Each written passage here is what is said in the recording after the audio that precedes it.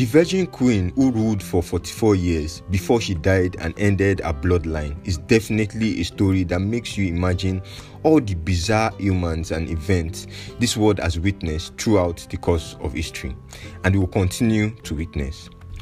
Well, I hope my story is told someday after I die, but in a positive way though, and I'm trying my best to work towards it. What about you? Welcome, beautiful people, to the amazing 24th episode of History's Most Influential Humans. And today I'll be talking about an interestingly influential woman from England, a queen named Elizabeth, who was said to be a virgin till she died. You want to know why? Then follow me. Elizabeth, popularly known as Queen Elizabeth I, was the Queen of England from 1558 to 1603.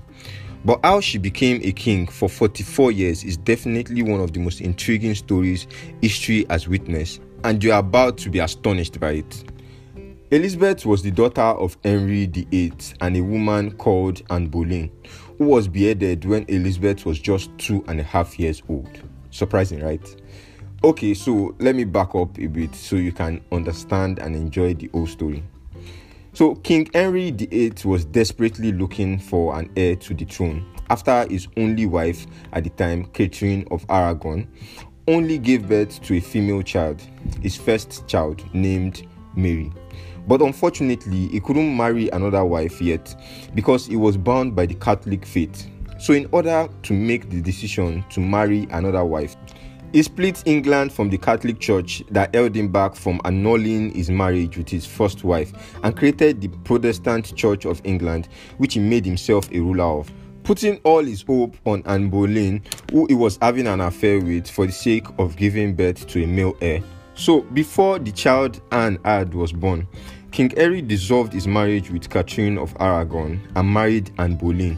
But unfortunately for the king, 9 months after the marriage, Anne Boleyn gave birth to another girl who was named Elizabeth. And this made the king really disappointed. This would later cause a rift between King Henry and Anne Boleyn, mother of Elizabeth. 2.5 years later, the marriage to Anne Boleyn was also annulled after she was accused of adultery. And this was when Elizabeth's mother was beheaded on 19th May 1536. This was also 4 months after the king's first wife and mother of the first child, Mary, Catherine of Aragon, died naturally.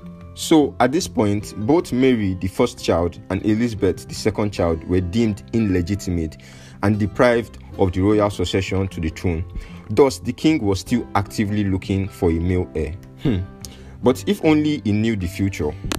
Surprisingly, just 11 days after Anne Boleyn was beheaded, King Henry VIII married another wife, Jane Seymour, who finally gave him a son named Edward. But unfortunately, Edward's mother died after giving birth.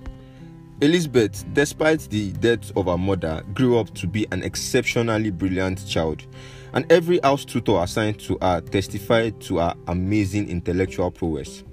She learned how to speak French, Spanish, Italian, and Dutch before the age of 12. And by 12, she was able to translate the works of Roman and Greek philosophers into different languages. Wow. By the time she was done with her formal education in 1550, it was obvious that she was one of the most educated ladies of her time, and this really impressed her father. It was also said that she learned to speak other languages like Welsh, Scottish, Cornish, and Irish before the end of her life. Extremely brilliant. But apparently, her story shows that in this cruel world, brilliance isn't just enough to scale through surviving an influential life peacefully. King Henry went on to marry 3 more wives before he died in 1540, after which his 9-year-old son, Edward VII, took over the throne. Elizabeth went on to live with King Henry's last wife, Catherine Parr, who she admired because of her intellect. Before the king died in 1540, he laid down a succession act to the throne, and obviously his only son and youngest child, Edward, was the first on this act, followed by his 2 other daughters according to their age. So Jane was the first daughter and Elizabeth was the second, although King Henry never thought his 2 daughters would come into play. Little did he know. Well, unfortunately for his plan, in 1553, the young Edward died and then Mary was the next to become king. But they didn't want her to become king because Mary was the only child of King Henry that was still a Catholic. And if she became king, she would switch England from the Protestant faith that King Edward established to the Catholic faith. So they decided to find another person to occupy the throne, who ended up being Edward's cousin, Jane. But this scam only lasted for 9 days as Mary marched to London with an army to collect back her rightful throne. And unfortunately for Jane, when an army wanted to fight back Mary, she was beheaded at the young age of 16. Pitiful. Mary was 37 when she became queen and still single, but didn't find a permanent husband or give birth to a child till her death after a bloody tenure as queen. She almost had to behead her sister Elizabeth too, because obviously she was a threat to her throne. But because she didn't have any strong evidence on her betrayal to the throne, after there was an attempt by a man called Thomas Wyatt to overthrow Mary and most probably make Elizabeth queen. Subsequently though, Elizabeth was jailed for a while and put under a year house arrest at another time. But no matter how much a person pushes, destiny would always prevail. So, without a husband or a child, Mary had no other option than to name her sister Elizabeth as successor before she died on November 17, 1558. And finally, Elizabeth became the Queen of England at age 25. She ruled for 44 years without a husband nor a child too.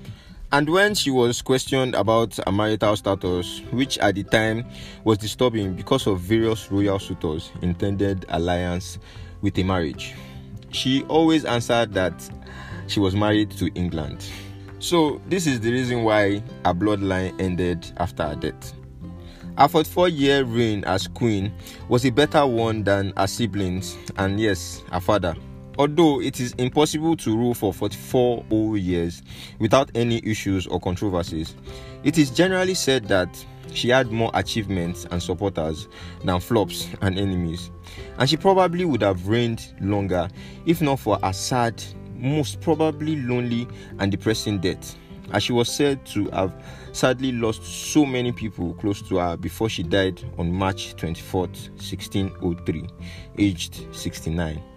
There's so much to learn about today's influential human, so I hope you learned a lot from this episode, or at least you enjoyed our story.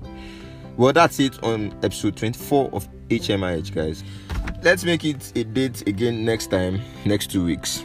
I'm still your humble host, Damilari Mapa, and I bid you farewell. Peace.